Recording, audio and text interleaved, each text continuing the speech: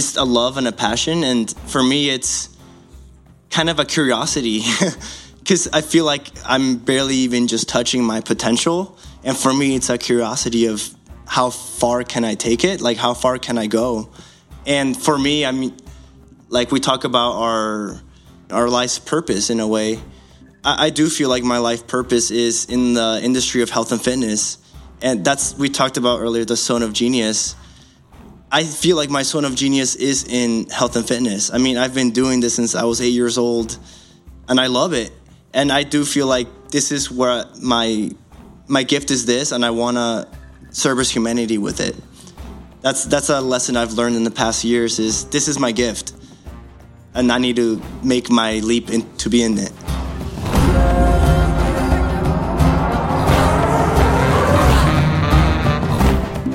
Welcome to the Yogi Triathlete podcast. We are Jess and BJ, and we're on a mission to create a better world. One of the most powerful aspects of being committed to this mission is connecting with people who are dedicated to the same. These connections always come so effortlessly, and that is always true for this podcast. It's never a hectic hunt for guests.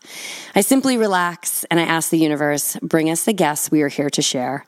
Of course, we need to take action in life, that is for sure. But what is also certain is that alignment is the boss.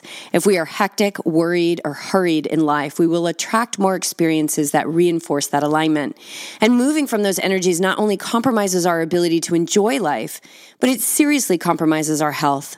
As science has proven, like attracts like, and that's why it's critical to train our minds, a process that begins with utilizing the perfect tool of breath. Today, we are so grateful to be sitting in person with professional triathlete, coach, and scientist Isaac Diaz. And this episode is a sure result of the laws of energetic alignment. Isaac's mission within his work in the world is to positively transform lives through sport and help bring humanity to a higher state of consciousness. He is an avid practitioner and teacher of pranayama, or exercises to control the breath. This powerful practice leads to the management of life force, which is the vibrant energy that moves our breath. He uses this discipline to increase vitality in the whole person, ultimately leading to optimal performance in sport and life.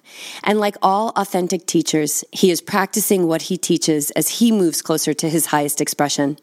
Believing that we live in a universe of growth, Isaac is always looking for the next step, and this year he moved from elite age group athlete to the professional ranks.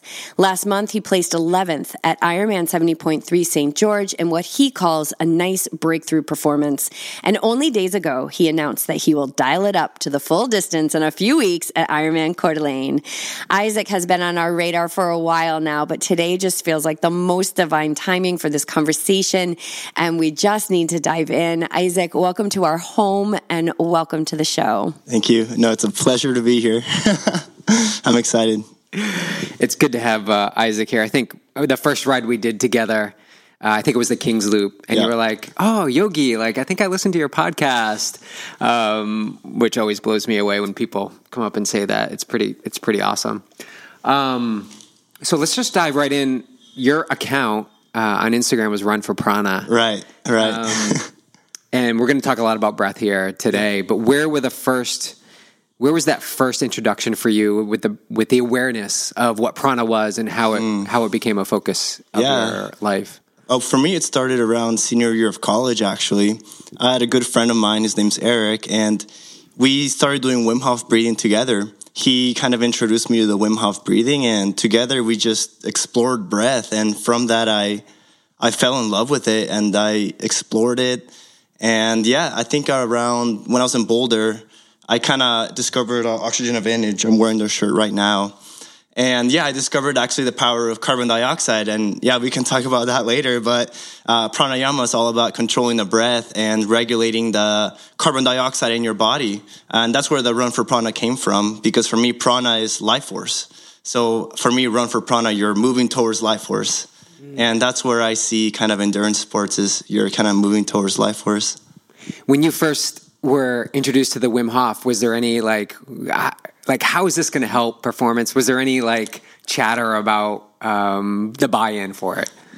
For me, the first experience was amazing. I don't even know how to describe it, but my friend showed it to me, and it was kind of a period of actual pure ecstasy. I don't even know how to describe it, but Yeah, it was amazing. And from there, I was hooked. Like, I realized, like, wow, breath work is powerful. And from there, I just was practicing daily. The oxygen advantage, what is that exactly too? Yeah, so oxygen advantage is, it started by Patrick McKeown, and it kind of mirrors this practice by, it was this Russian doctor, Buteyko, and it's all about kind of lowering your breathing rate to increase your carbon dioxide in your body. So I guess to kind of put it into more scientific terms, so you have chemoreceptors in your brain, and they sense the carbon dioxide in your body. And it's not the oxygen in your body that tells you when to breathe. It's actually the increase in carbon dioxide that stimulates your desire to breathe. And as yogis, you know that breathing inside increases your sympathetic nervous system, and exhaling is parasympathetic. And by kind of lowering your breathing rate, you naturally become a calmer person. So by increasing your carbon dioxide tolerance, you're actually gonna naturally allow your body to breathe less, and thus you will become a calmer person. It's that simple. Yeah, it's that simple. It does take practice, but it's that simple. Carbon dioxide. What do you think the benefit is? Let's talk about athletes specifically. What's the benefit of an athlete that is calm? Well, number one that comes to mind is recovery. I mean, we're living in a society with so many stressors, so many things barraging us, emails, work. If you're able to stay calm, you're going to recover much faster. I mean, when cortisol goes up, testosterone goes down, disease occurs. So you want to lower cortisol in order to improve recovery. Yeah. And for you, what have you experienced in life from it? Just how you move through the world? Yeah, it's interesting. I mean, for me, it's been very gradual. I do think my breathing rate has decreased, but for me, it's kind of just an interest of the pranayama in a way. Like, for me, it's like a meditative practice, and I do think that it improves meditation. Like, in my opinion, with meditation, if your breathing rate is erratic, you're not going to be able to quiet your mind. So for me, I think it's really deepened my meditation practice, and I kind of think it improves my confidence, because as an athlete, you always want to think, what's my edge over the competition? And for me, I think breathing is my edge. I mean, there's many different edges we have, but for me, that's one of my weapons in the arsenal. Oh my gosh, 100%. Because if we don't have that life force control or management and have tuned ourselves to calmness, just the energy expenditure from worry or panic or comparison energy, those types of things, like all of that is a stressor, like you said. So cortisol goes up, testosterone goes down. And I think what people miss is like hormones, the hormonal system works off of one another. So if one's off, they're all off. Yes. And so calmness will bring everything into balance. Our meditation teacher says, when we're calm, we're invincible. 100%. Yes. No, I love that. No, yeah. I do, like, in my opinion, like, I feel like endurance athletes, a large proportion actually have poor breathing habits. And I think as, like, endurance athletes, we should aim to have the best breathing habits in order to, because ideally we do endurance sports to increase our vitality, right? And I think there's kind of a propensity to overtrain and kind of just, in a sense, just no pain, no gain. But I think ultimately with this breathing, we want to increase our vitality. What would be considered poor breathing? Like, as an athlete, if they don't even, let's be honest, a lot of people aren't even aware of that they breathe.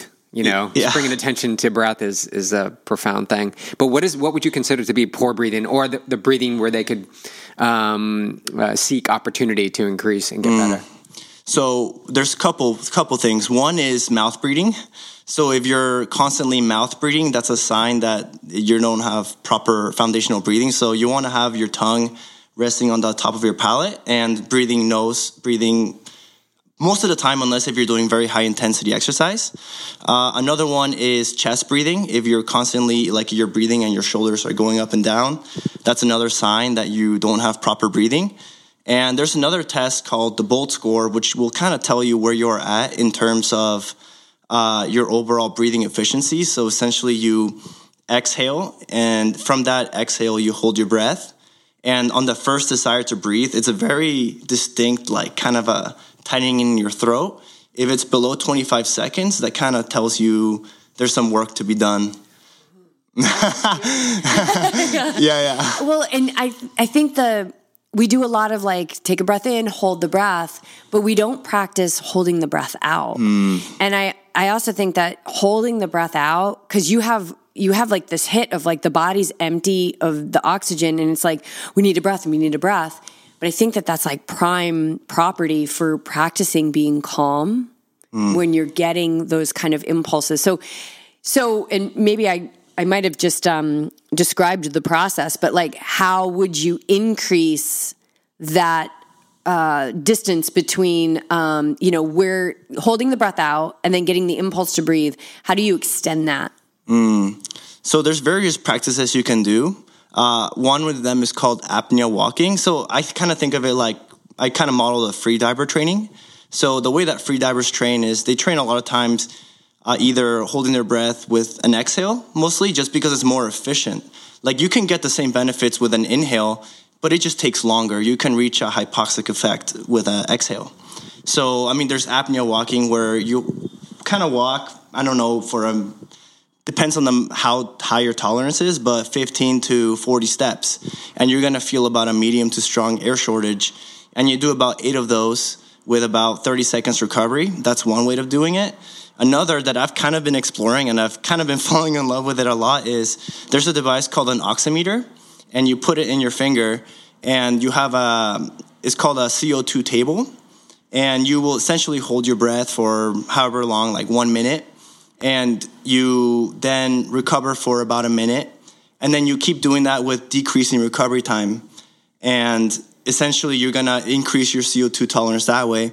And with the oximeter, you'll realize that your oxygen is actually still pretty much 100%, but you feel like you need to breathe. And that need to breathe is CO2, but you're actually 100% fine. Your oxygen is fully saturated in your blood.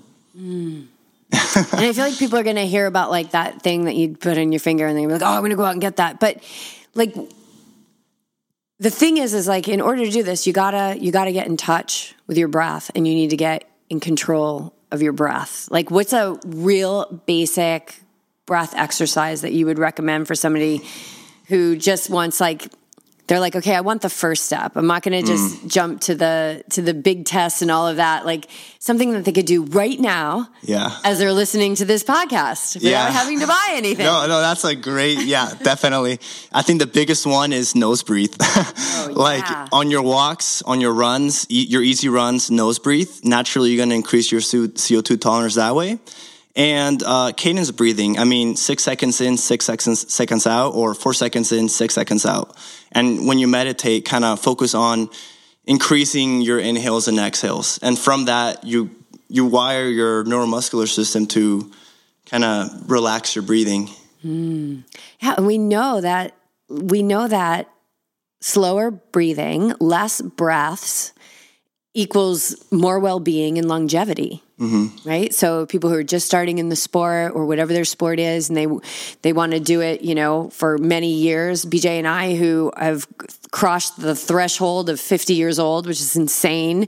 And we want to keep doing this. I want to feel really good at 75 and 80 and 85. And we know, like, all we have to do is look at turtles. Yes. I think they breathe like 3 times a minute. No way. That's so interesting. Right? They breathe like 3 times a minute, and they live forever. They live so long. Yes. And breath really is the perfect tool. We are always doing it, and it's so important. It's keeping us alive. Yes. And I saw you write something about like how, like we can go this many days without food or without water, but like breath being so important. It's the primary thing. Yeah. And I think to reach the highest level of vitality, the breath, that's the gateway.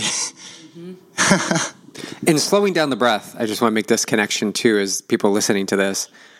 This is coming from a very professional fast runner. So even though you're slowing your breath down, you're working on managing that CO2 and the oxygen, and you're practicing this, you're still running really, really fast. So it doesn't mean you need to slow everything down in your performance, right? Right, exactly. So like these practices, they're mainly like outside of like training in a way. I mean, a lot of times it's like when you're meditating or just daily life. When you're training, I mean, yes, nose breathe and control your breathing. But when you're racing, I mean, mouth breathe, like whatever you can do, you know, like I think at a certain threshold, like when you're at anaerobic threshold, you're going to want to mouth breathe in a way because you want to maximize how much air you're getting in.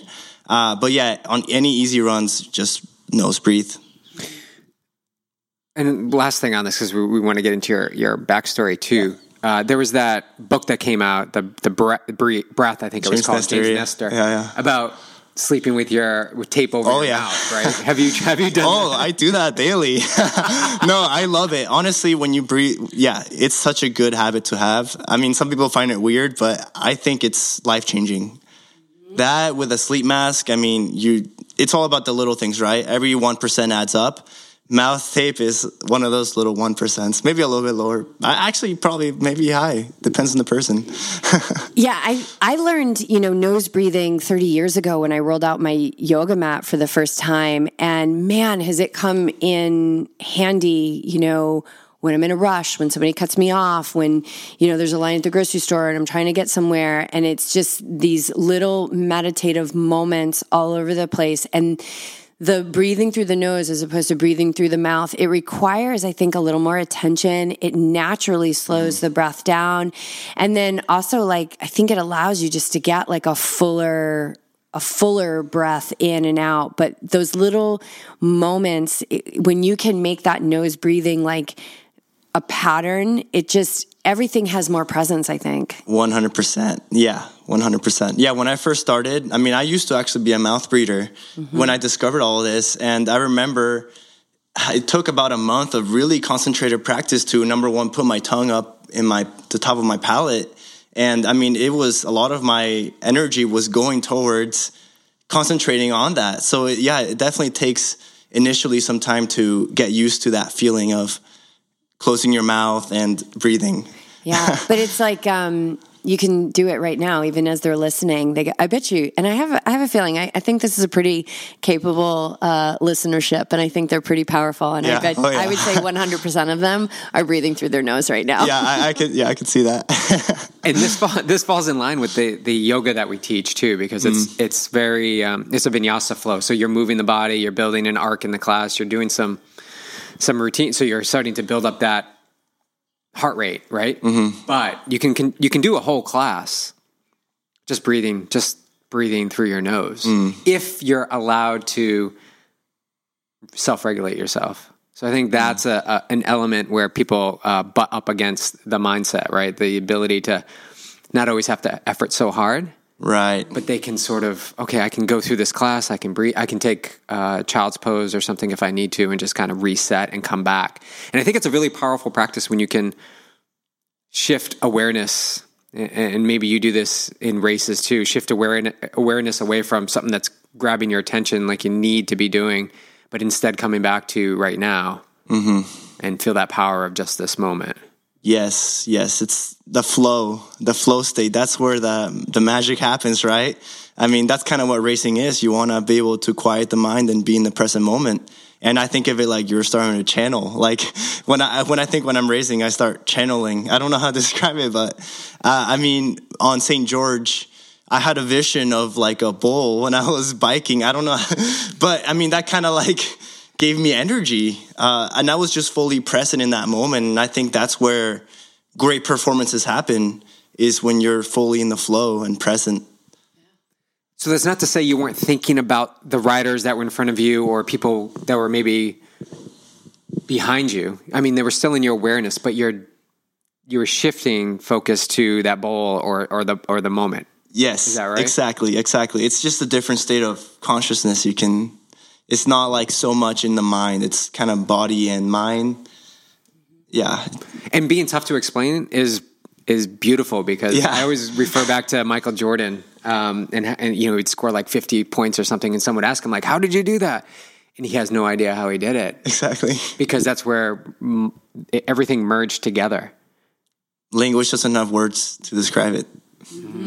Yeah, because experience is beyond the intellect. You know, how can you really, and we find that when we come back from retreats and things like this, we're like, oh, we have such a hard time. Like, people, how was it? How was it? And it's like, words are just so difficult to explain, like just pure, sinking into pure experience. We actually had a woman, a dear friend of ours, Jennifer Volman, on the show. She's a top age group triathlete. And she talks about how different parts of the triathlon, she will embody like different animals. I have most certainly done that, like in the final miles of like an ultra marathon in the woods, just like becoming a part of the power of nature, you know, and not being separate from it. And I think like there's the vision, but there's also like what I would call like envisioning, where you're actually feeling it, like you're feeling the power of the bull. And, you know, that's a technique that they talk about in the Yoga Sutras. I was just looking at it just the other day about using an object to like meditate on and engaging your mind in it. So let's say you're looking at a bull or you're envisioning a bull, right? And then you're getting enamored with like the horns and like its coat and its eyes and its breath. And so you're engaging 100% of the mind and using the tool, which is the mind, as opposed to the tool using you, right? Like, oh my God, like that guy described in the drafting and all this drama that's going around, and focusing externally. It's like we pull the focus internally, and then we're in charge of where that mind's going. And I think that's optimal ground for performance. Yes, optimal grounds for performance and for a beautiful life. Exactly. Right. Yeah. And you're not waiting for race day to practice this. Exactly. It's just a constant, I mean, it's a lifestyle in a way, right? You're right. You want to always be practicing this. So if someone says, yeah, I like the breathing, I was like, yeah, it's cool. I did it for 2 days. And then, you know, it wasn't working for me anymore. Yeah. See, that's the thing about oxygen, like the pranayama is one of those things that it takes time to kind of change the chemoreceptors in your brain to a higher baseline. It's not like, I'm not sure if you guys have tried Wim Hof breathing, where you get an instant like, oh, wow, this works. The oxygen advantage, it takes time to like fully adapt your body. So yeah, it's not like a 2 day, 3 day. I mean, it takes a couple months. But I feel like that's such an enhancer for somebody who's interested in endurance sports, which is all about patience and perseverance. Exactly. Yeah, let's talk a little bit about perseverance. Yes. What does that mean to you, perseverance? Like how have you embodied that in your life? Yeah, that word hits it hits home. So I think perseverance is, I mean, for example, in triathlon, there's many days where, I mean, training is just, it's hard, you know? Life gets hard. It's ups and downs. But when you have that vision in your mind of where you want to go, you keep moving forward. And I firmly believe that if you have that vision in your mind and you keep moving, at some point you're going to reach your destination. And I mean, there could be some very rough waters, but if you keep the ship steady through those rough waters, you'll get there. And it's just persevering through it. And some people don't persevere through it. I mean, it understandably can be very hard. I think it's 100% guaranteed that there's going to be rough waters. Yeah. Because those rough waters, the way I look at them is those rough waters allow me to overcome what's holding me back from the vision that I have. So I have to hit those storms, and if I persevere through the storms in a calm state, those things that have the limitations that have held me back in the past. And I'm not just saying me, I believe this for everyone, and I've seen it so many times to doubt it ever, that those limitations fall away and I emerge from the storm a closer match to that vision. Like, we have to match the vision vibrationally. 100%. Yes, those rough waters, I think, are necessary for you to grow. Like when I was telling one of my, so I have a mindset coach, and I tell her about like my doubts, and she's like, don't think of the doubts as a negative thing. Think of them as a way for you to grow. Like, these doubts come, but use them as a way to like, okay, I recognize this doubt. How can I overcome this doubt? Doubt. Yeah. Our teacher calls doubt a mind virus. Yeah. And to me, I'm like, that just makes me want to stay, like, just overcome all doubts, like nullify doubts, because that's where, like, you've got the vision, the storm comes, then you got everybody, like the masses, which, our world leans to the negative, and then you get the doubt, and it's like that really can infect like your whole experience. And like we were talking before we hit record, like not stay the course, and just kind of go back and stay safe. But the thing about quote unquote staying safe is, like, I don't believe that you can escape what you came here to learn. I don't know how you feel about that statement. Yeah, I mean, could you like elaborate a little further on how you can't escape what? Like, I think that so this is a little maybe esoteric for some people, but like, I believe there's a whole journey that happens. Yes. Yeah. I agree. Yeah. And we drop into these bodies and we come here to this earth because we're here to grow and we're here to learn. Mm-hmm. And we are intelligent beings. And so we orchestrate life in a way where we will need to face those things that have held us back so that we will learn the things that we came here to learn, so that we can continue to move towards that bigger vision, so that we can step into the expansion of who we truly are.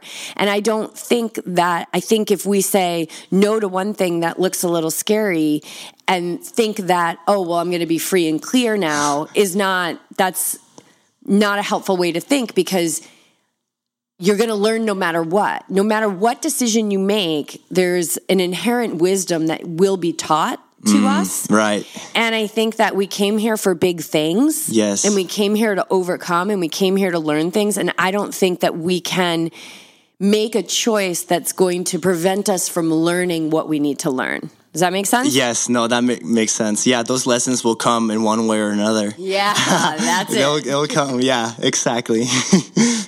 All right, let's, now that we've taken it way off the plane of physical awareness. No, I love it. Let's bring it in a little bit and talk about your beginnings in sport. Like, were you active as a child, or? Yeah, so I started swimming when I was 8 years old. And then, I trained quite a bit. I think it was around 12 years old when I realized the power of hard work. And with hard work, you can achieve your goals. And, 12, I think it was 13 when we started doing morning, afternoon practices. As a swimmer, you're putting like a lot of time in the water. So I really learned the power of discipline. And I attribute a lot of my success now to my time as a teenager and child in the water. And yeah, it's just so powerful. I really feel it's so powerful to be able to push your limits in that sense. And then, from swimming, you moved into running. What was that transition? Yeah, exactly. So, that's actually very interesting. So, I learned another lesson of the power of the mind back then. So, I think I was around 14 I was 15 when it felt like I forgot my stroke. I don't know how to describe it, but I got in my head. I was like, I don't know, the stroke feels weird. And then I started changing little things, and all of a sudden my stroke was actually different. And I feel like I manifested it. Like, I just kept thinking like, man, my stroke feels so bad. My stroke feels horrible. And for a whole year, I'm serious. I don't know how to, and when I tell people, they're like, Dad, I don't know. But I seriously changed my stroke. And for a whole year, I struggled in the water quite a bit to stay with my teammates. And I attribute a lot of my fitness actually to those days, because I had to really work hard to stay with the group. Because my technique, I was fighting the water. But yeah, after a year, I remember the date was when I didn't qualify for the CIF championships here. And at that moment, I was like, my mom picked me up from school, and I'm like, Mom, I'm done. And she's like, are you sure? And I'm sure. I'm ready. I'm ready for my next step. And I loved running at that time. And I took 1 week to kind of just get some clarity, and then I started running. And that summer, I joined the cross-country team, and I fell in love with running. Just that act of being with your teammates and just running as a pack, laughing, enjoying the moment. I fell in love with that. And some of my best moments in high school were with my cross-country team. Well, it's a different dynamic, too, because in the pool, your rest time is short, and you can't really talk when you're actually swimming, right? Yeah. There's no chatter time, but when you run, you can do a lot of training, have conversations, build that strong community.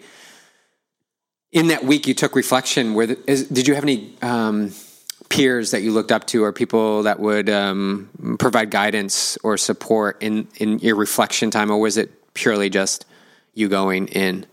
I just went fully into it. Yeah, I fully went into it. And that summer, I did a lot of triathlon training, actually. I had my bike, and I biked a lot while training with the cross-country team. But it was kind of just my own decision. I didn't really have any people. If I remember, I mean, I don't think I had anyone kind of guiding me in that sense. It was just my own heart.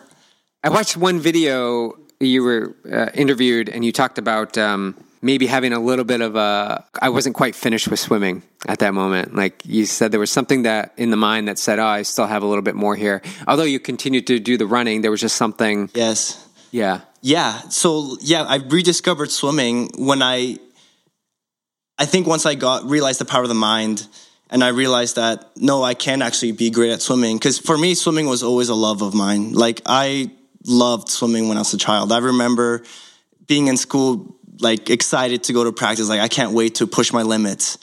And when I struggled a lot in the water, I lost that love, but I still craved the feeling of being strong in the water. And once I'm like, oh wait, no, I actually am strong in the water again. That love came back because I craved that feeling. And a lot of times in college, I had a lot of dreams of like being back with my swim team and being good, and like in cross country, having another chance at cross country because I got injured and on my senior year. And I had a lot of dreams of having another chance to reach my highest potential. Because in college, I felt like I never reached my potential. I was studying, but I never really went full into my passion of sport. Is that why you're all full in? Yeah, that's now? why I'm all full in now. It was very gradual, and now I'm all in. I'm all in now. But sometimes it takes that. It takes that. And you were studying, like you had career focus. And yes. I need to educate myself and have this life. And some things have to shift. You know, we can't do all things well all the time. Yes. It's not a good recipe. Mm-hmm. But that contrast does create the desire and continues to build that perseverance that you have now. Yes. Like this is what I really connect with. Like, how do you feel about triathlon now? Like, what is your relationship with the sport of triathlon? That's a good question. It's a love and a passion. And for me, it's kind of a curiosity because I feel like I'm barely even just touching my potential. And for me, it's a curiosity of how far can I take it? Like, how far can I go? And for me, I mean, like we talk about our, like, what's the term? I mean, our life's purpose in a way. I do feel like my life purpose is in the industry of health and fitness. And we talked about earlier, the zone of genius. I feel like my zone of genius is in health and fitness. I mean, I've been doing this since I was 8 years old, and I love it. And I do feel like this is where my gift is this, and I want to service humanity with it. That's a lesson I've learned in the past years is this is my gift, and I need to make my leap to be in it. And what's really great about it is you're using the gift on yourself in order to be in service of others through your coaching. Exactly. So you understand you need to make yourself keep pursuing that, make yourself the best you can be in order for you to provide that service for others. Ultimately, yeah, you have to be able to experience it yourself, right? Like experience is the number one teacher. So I'm experiencing it myself so that I can then show it and teach it to others. What's your relationship with failure? That's a good question. I failed many times in the past, and I think failure is necessary. Like, failure is one of the greatest teachers. I mean, there's been so many failures. I mean, swimming, tests, work. I feel like I failed many times. Boulder, at Boulder, I came in with wanting to live full-time at Boulder and make my life out there. And ultimately, I kind of failed. I had to come back and live with my parents. And I kind of viewed that as a failure, but it wasn't in a positive way. I knew I needed to experience that. Mm-hmm. And failure, I don't think is a negative thing. Failure is a positive thing because then you grow from it. It's in your mindset. It's how can you, when you feel like you're in the valley, you know, like how can you persevere through it and then use it to your advantage? You know, that's what the yogis teach us. And they've been doing it for thousands and thousands of years, is like use everything to your advantage. Mm-hmm. The joys and the challenges, the failures, the moments of fear, all of that. And speaking of moments of fear, so you have gone all in. Yes. You turned professional this year. Yes. And you quit. You had a full-time job. Yes. With like that regular paycheck. Mm-hmm. And security. Yeah, your security we fall into that a lot. We did as well. It's hard to walk away from. Mm-hmm. But what was the point where you said like, that's it, I gotta go, I gotta leap? Yeah, I mean, that process has been months. I mean, in work, many times at work, I had that in my mind, like, when is the right time? When is the right time? Because I knew at work, this is not me. This is not who I want to be. But I had like that security, you know, and like, okay, when is the right time I can make that leap? And at a certain point, I'm like, it's time.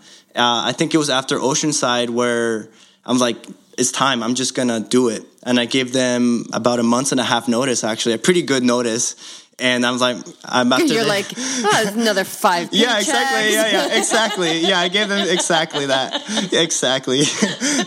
But yeah, I gave them that time and yeah, just went all in. And how does it feel? How does it feel to be both feet into your dream? Yes, it's a fire inside because now it's like, you burn the boats, right? So now it's like, you got to go for it. But it's also like, I'm doing what I love. So it's invigorating. Mm-hmm. And like you said, we talked about earlier, yeah, there's fears. There's that financial fear. I think that's my biggest fear. But I mean, you have to you have to be in it. It's a disservice to not be in your passion and your zone of genius. Like, humanity needs people in their zone of geniuses. That's an amazing statement. Yeah. I love that. And I hope it feels empowering for people. So let's say somebody's listening to this and they're thinking like, I want to know what my genius is. What's my gift? Like, how do they begin to unearth that for themselves? That's a good question. Man, that's a tough one. I think what you love, like what you truly love. For me, it's like after work, what do you like to do? Like not TV or video games. Like what interests you? What curiosity? What do you like to study in your pastimes? And yeah, stuff like that. And start working towards it little by little. Just keep working on it. And eventually you reach a mastery at it. Like, what do you want to be a master at? That's ultimately what I kind of think of it. Like, if you could master anything in life, what do you want to master? The mind. That should be a unanimous decision. Yeah, like, that's the true. mind. Of course, I want to master the mind. When you master the mind, you master at anything. Exactly. You can master anything. And I think it starts with the breath. You know, there's a little recipe that I believe fully in because I've experienced it and I live it because, you know, I think it's really important to walk the talk. Is if you can control the breath, you know, that slows us down. You then step into this ability to control the thought because in that slowing down, I can now see all of this commentary that's happening. And if I can control the thought, then I can control the mind. Yes, exactly. So I think we can just start with this perfect tool of breath. And if we just remain steadfast in it and continue to take whatever that next step is or whatever that, you know, next level is with it, like you're gonna walk your way, you're gonna breathe your way right into mastery. Exactly. Yeah. Yeah. And being aware of those thoughts. Like ultimately, like not just controlling, but just being aware of it, because a lot of times you can't really control your thoughts, right? Thoughts will come and go throughout your mind. Just being aware of them and being like, do I want to think this or? Yes. Yeah. Like not giving it control to run your life, but control in the sense of like, wow, I'm like going down this whole road right now with all this like looping, all this neural looping about fear. I can interrupt that. I can be in control of that. I can just take a breath. I can come right back to this moment and see then how I can begin to lean into something that feels a little bit more aligned with what I want to experience. Right. Exactly. Let's talk. Can we talk a little bit about your race in St. George? Yes, of course. Yeah. So you had said like it was a nice breakthrough for you. So what are some takeaways from that race? Yeah. Oh man, some takeaways. I feel like I reached another level in that race. After Oceanside, I felt like I wasn't very happy with that performance. I mean, it's all perspective, right? A lot of people are like, oh no, that was good. But ultimately, it didn't feel like I was out there competing. I felt like it was like by myself. I was on the bike by myself the whole time. In St. George, I was able to see my competitors on the bike. And ultimately, it felt like I was in the race. And then being on the run and being able to pass people and having my teammate Justin Reale saying like, hey, you're close to top 10, like you're close to that paycheck. It felt so real at that time. Like, oh man, I could actually make a first paycheck in this. And yeah, it just felt so real at that moment. Like this is real. Like I can actually make it. And Oceanside was your first pro race, right? Yes. So do you feel like there was a little bit of like, like just collecting information, like, yeah, you were alone on the bike, but it's like your first pro race. And I'm assuming from what we've heard from others that, have jumped into the pro field, it's like there's a huge gap between the age group and the pro field. Oh, like, yeah. A lot of people do their math and they go, oh, well, if I was pro, I'd be like 13th. That's pretty good. Maybe I'll just be pro. But there's actually a huge jump, like just in the experience and what you need to put out in order to be even in the game. Oh, yeah, exactly. I think the biggest lesson was in the swim. Like I was surprised at just how hard they were pushing the whole time. I mean, in the age group, you push hard for the first 400, 500 yards, and you kind of that's what I experienced when I was where I would kind of sprint out and settle into my pace. But at Oceanside, I was pushing hard pretty much the whole race until I started building up with a lot of lactate, and I'm like, man, I'm gassing out here, and I've never had that experience where the swim felt really hard. And that was like a huge change for me in the pro field was, man, this is tough. Yeah, that's what we've heard too. Like that, just like what you need to put out on the swim to like be in the game, after the first discipline is such a huge up level. What did you take from that, and did you apply it in St. George? So after Oceanside, I told my coach, like, I need more sprint speed, like for that first 400 so I don't gas myself out. So we did a lot of VO2 max work, so a lot of fast 50s, fast 100s, just improving my speed. And ultimately, that's still what I'm working on right now is getting my speed. Because I have that endurance, I have that aerobic capacity in the water, but for me, it's that speed. So just a lot of just sprint work and just feeling the water. In short rest? Short rest on VO2? Too. Yeah, exactly. Like 25. I think on Friday I did 25s with 5-second rest, but like 25s max, stuff like that. How many? Not too. Like 8. 8 by 25s, 5 seconds, and then 2 by 200s, and then I did that 3 rounds. So it's just like a little primer. But yeah, So going up to VO2 max, you gotta be able to have a relationship with that loss of breath. I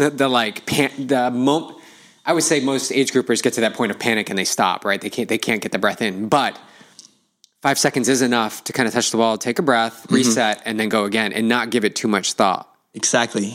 And you can. The more you do it, the more you adapt to be able to. Because a lot of times, 5 seconds is really short to be able to fully recover. But yeah, you adapt to that hypoxic. That's what swimming is being able to be more hypoxic. A lot of people say like, oh, I don't see how swimming can help with triathlon. But swimming, I think, is one of the best ways to increase your aerobic capacity. And it's the only sport, as far as I know, other than like the synchronized swimming, where you're training in under hypoxia. And that's so powerful. Being in a hypoxic condition, you can really increase it's part of oxygen advantage. You can really train that CO2 tolerance. Well, I think an element that gets people caught up too, or gets athletes caught up, is that being in that unfamiliar environment. So you're a professional athlete. You're swimming a lot. I would say you're probably swimming 5 or 6 times a week, probably an hour or 2. I think by now I will start swimming that, but during when I was working full time, I mean, I was swimming probably 3 to 4 times. My coach I was putting around 10 to 15K. So, I mean, I wasn't putting a lot of yardage for the mount, but it was very quality work. So that's 3 or 4 touches of the water in an environment that you're not really in that often if you look at a week span. So typical age groupers getting 3 hours, 4 hours in the pool in a week, that is basically you're on land. So I think the element of being in that unfamiliar environment adds to the panic. Yes. Of the hype. So yeah, we can control our breath, but I believe the environment is stronger than our will sometimes. Yes. It's such a powerful experience being in that water. I mean, it's being comfortable in the uncomfortable. That's what swimming kind of lends is. It's a different world. Once you enter that water, you're in a whole different world. And then you take it to open water. Yeah. Oh yeah. In open water, then you start thinking about sharks and so many other factors. Yeah. Are you swimming out here? Yeah. I actually went to Moonlight this morning with the ocean group. Oh yeah. Yeah. Super fun. How was that? It was awesome. And actually it was the first time where, I mean, I don't recommend this, but I swam by myself after. So they all went in, but I had a long 4K. So I just kept swimming. And that was so beautiful to just be out there swimming. I was just swimming back and forth parallel, just alone in the ocean. And that was a beautiful experience. Since you mentioned sharks and stuff and unknown stuff in the water, has it always been comfortable for you to get in open water? Yes. I mean, I moved from Mexico to here in San Diego when I was 6. So, I mean, I spent so much of my time in the ocean. I mean, as a teenager, just playing in the water with my friends. For me, ocean is like my playground. I love the ocean. I'm so used to it. But I can see why it can be so daunting. I mean, you're so vulnerable. I mean, I still feel it too when I'm out in the ocean, especially in a choppy day. You're like, man, I'm so vulnerable out here. And that's a beautiful feeling too. Like, wow, Mother Nature is powerful and you have to respect Mother Nature. So powerful. We were just in Costa Rica for a retreat and I went down to the water, amazing beach there. But for one day, the current was like super, super strong. But my mindset going in was just, I'm just going to, just move with it. I'm not going to fight against it. I didn't swim that much, but just feeling the power, but handing myself over to it was empowering. Yes, surrendering. Surrender. Yes. I love that. Well, since we talked about, do you want to talk any more about swimming? I want to hear, since we're getting into your training, like what's a day like? Like take us through like your mornings, like do you have a meditation practice and your breathing practice, and how does that flow throughout your day of training and what was work? Yeah, definitely. So for example, let's say I have a swim practice in the morning. I mean, I wake up in the morning, usually it's around 6:30 to 6 o'clock. I don't use alarm clocks. I feel like I just kind of wake up naturally around that time. I don't like waking up with something like a jolt, just waking up naturally. I wake up usually, I try to wait at least an hour before coffee. Andrew Huberman said that it's better to wait about an hour to clear the adenosine receptor, adenosine from the body. And then, if I have a swim practice, I drive over to the YMCA and I like to get a little bit of breath work. So what I do is I have my oximeter and I have my CO2 tables. And for at least 15 minutes, I just do some breath holds in the car. And I also think of it like a meditation. I mean, I think it's an efficient way to meditate because a lot of people are like, I don't want to sit for 15 minutes. Well, you can sit and practice breath work and meditate, and you're kind of doing something, you're optimizing your breath work in that way. So I think of that as like my meditation in the morning. And then, I get in the pool, do my session. And then, I mean, this is my first week. Like, I guess last week was but I mean, I'm very new to like training without my full-time job. But since most of my experiences with the full-time job is I would go get some food, usually Lazy Acres, get some burritos. And then, go straight to work, come back, and then do a bike or run session. So it was mainly just training and work and sleep. A lot of sacrifices had to be made. What kind of sacrifices come to mind for you? The biggest one, I think, is kind of a social life, but the traditional social life where, I mean, coworkers would invite me to get drinks after work or stuff like that, which for me never enticed me. I mean, I don't really drink. But yeah, stuff like that is what comes to mind. But for me, the social life is training. Stuff like this is my social life. And then how do you wind down your night? So you've done the bike ride, your heart rate's elevated now, and you have some food, recovery. How do you take that time to prepare yourself for sleep? Yeah, so I have a couple ways. So I always like to listen to like inspirational videos beforehand the night, because I do feel like what you put into your mind right before sleep is one of the most powerful things. So inspirational videos, I always listen to affirmations while I sleep. So whether it be like confidence affirmations or athlete affirmations, I sleep with them kind of in a low volume. And I try to do at least 10-minute meditation before I sleep. And I use a red light, not like the infrared light, but I just have like a bulb in my lamp that's red to minimize any blue light. And I just have that on, and I kind of start to drift off in that way, because any blue light will kind of stimulate your cortisol. Okay. Yeah. Okay, red light bulbs. Yeah, it's huge. Well, red light bulbs. We have 2 lamps in our entire house. So yeah, I'm gonna check that out. Yeah, it's huge. Oh, yeah. I like that. Yeah. Yeah. I want to talk a little bit about the. Well, first of all, I just want to say, what you feed into your mind, like into your awareness before you go to sleep, is so important. I mean, I've lived like the checking the bank account or fighting with my husband before bed. Like, it's terrible. It's not a good way to end the night. And, you know, what I've been taught is like, whatever is in our awareness will ruminate in our subconscious like 4 to 6 hours. And so I like to do a practice, not that anybody's asking, but I think this is a really powerful practice called clearing your day, where you just begin and you just go through it in your mind like you're reading a grocery list. So not emotional, very neutral. Yeah. And you just, from the moment you woke up right up until that moment where you're lying in bed. And it just kind of clears the subconscious and sends this message that says like, okay, we don't need to rehash this stuff. We've already done it. So it's like, I woke up, I took the dog out, I had a cup of coffee after an hour or after 5 minutes. Yeah, exactly. I went to the pool, blah, blah, blah, all that stuff. And you just bring yourself up, and you're kind of like, okay, good. Now I'm in this moment, and I'm going to fall off into a restful sleep. Yeah, that's powerful. Yeah, I like the clear the day technique.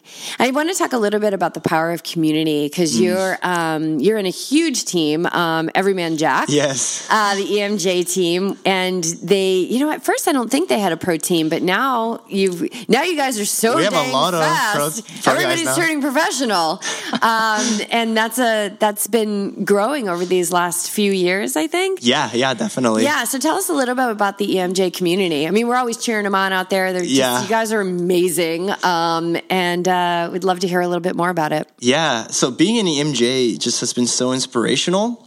I mean, just meeting all the guys in the team. I mean, so many of them, they have very high careers and families, and the amount of things that they do alongside triathlon is truly inspiring. And just seeing how much they can do really inspires me. Yeah. And do you guys have for events and races and things like that? Are there get-togethers and you guys are all supporting each other? Yeah. There was a training camp. Did you go to that in Vegas? Was it in Vegas? Yeah, training camp. That's when we all kind of just get together and meet each other. And yeah, it's a really powerful experience where we all just, it's mainly when we all get to see each other. There's no other point in the year. But yeah, it's really beautiful to just see each other and kind of grow together and see how much we've grown over the past year. We always have kind of our speeches, and we introduce each other, and you can kind of see what everyone has accomplished. And it really is kind of just amazing how much you can balance in life. So it's not completely a hammer fest to see who can take the other. Just on the bike. Just on the bike, it's always a hammer fest. Everyone always likes to hammer that. Who's going to get dropped? Yeah, it's kind of crazy just how the bike is. How long have you been a part of the team? This is my second year now, so about a year and 6 months, I think now. But yeah, it's been amazing. It's been really awesome. Yeah, we love like Jess mentioned, we love seeing them. I mean, I just see the AMGA train like coming through at all these races. I've been racing a lot lately, and I just see the blue, fly by. I can't hang on, but it's fun to watch them go by. But it is a bigger. It's a bigger thing than just what they do on in the sport. Like you mentioned, I think it affords high achievers. Yes, the opportunity to showcase that you can have it all. You can be very successful in your career, in family, and you can also do it in sport. Like exactly. It is possible. Yeah, it shows that there's really no limits. You don't limit yourself. And Rich, the guy who is the head of the team, he's always like, family comes first. And it's so true. Like, you want to put your community first. And I mean, that's such a, like, not to have triathlon overcome your life. It's, depending on varying degrees, but always you want to have your community and family first. Yeah, I like that. And I don't think that's portrayed enough. Yeah. Because it's just like I said, we see these EMJ people come by and they're just so fast and so strong, but there's more to it. Exactly. There's more to it. You did a post. This is so good.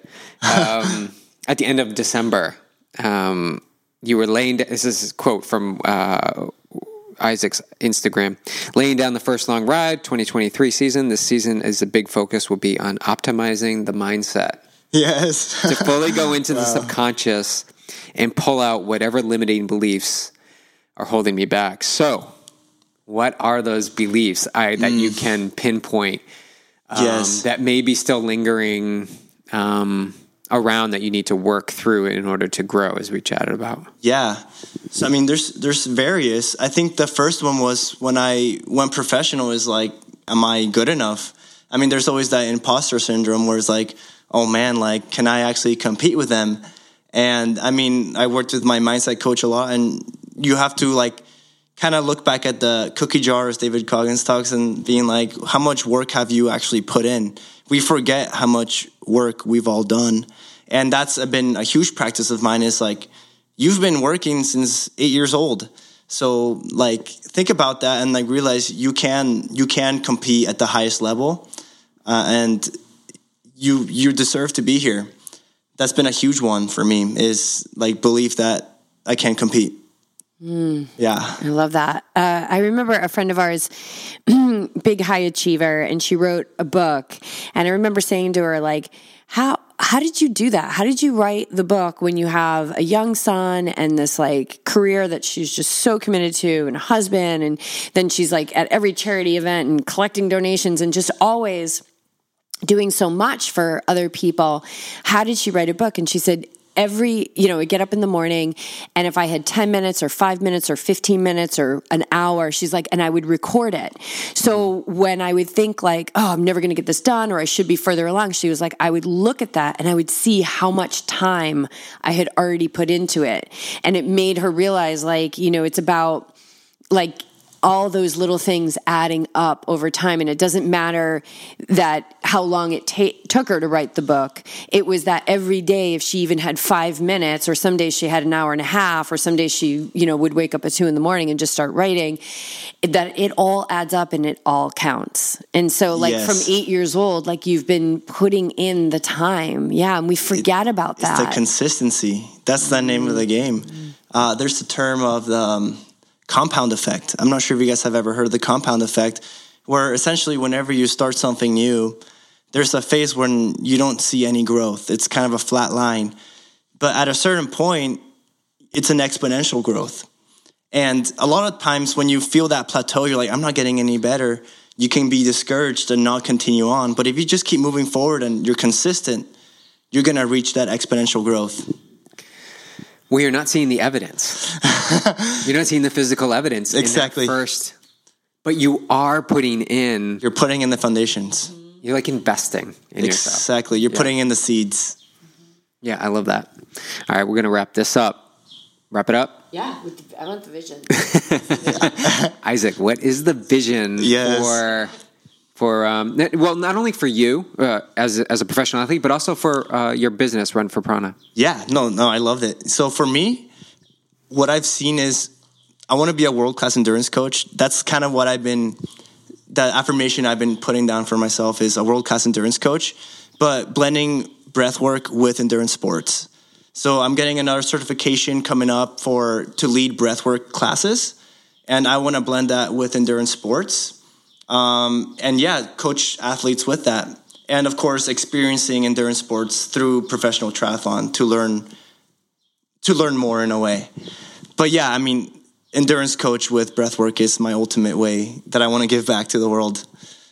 I love that. World class. Yeah, world class. Beautiful. You gotta reach for the stars, right? Yeah, I mean, why would you? As our teacher will tell us, he's like, "Why would you go for middle management? Like, go run the company. You know, like always go for the top." I love that. That's beautiful. And how does it feel to put that out there? What does that feel like? At first, it was a little scary, but I put that down since Boulder. I remember I wrote that down on my Post-it note on the wall in Boulder. World-class endurance sports coach, and I've been seeing that and affirming that for quite a long time now. So now it just feels like just keep moving forward and doing it. Yep. And I'm affirming to myself, and I feel it. I feel it deep within. Oh, it's beautiful. I love it. Thank you so much. This has been such a great conversation.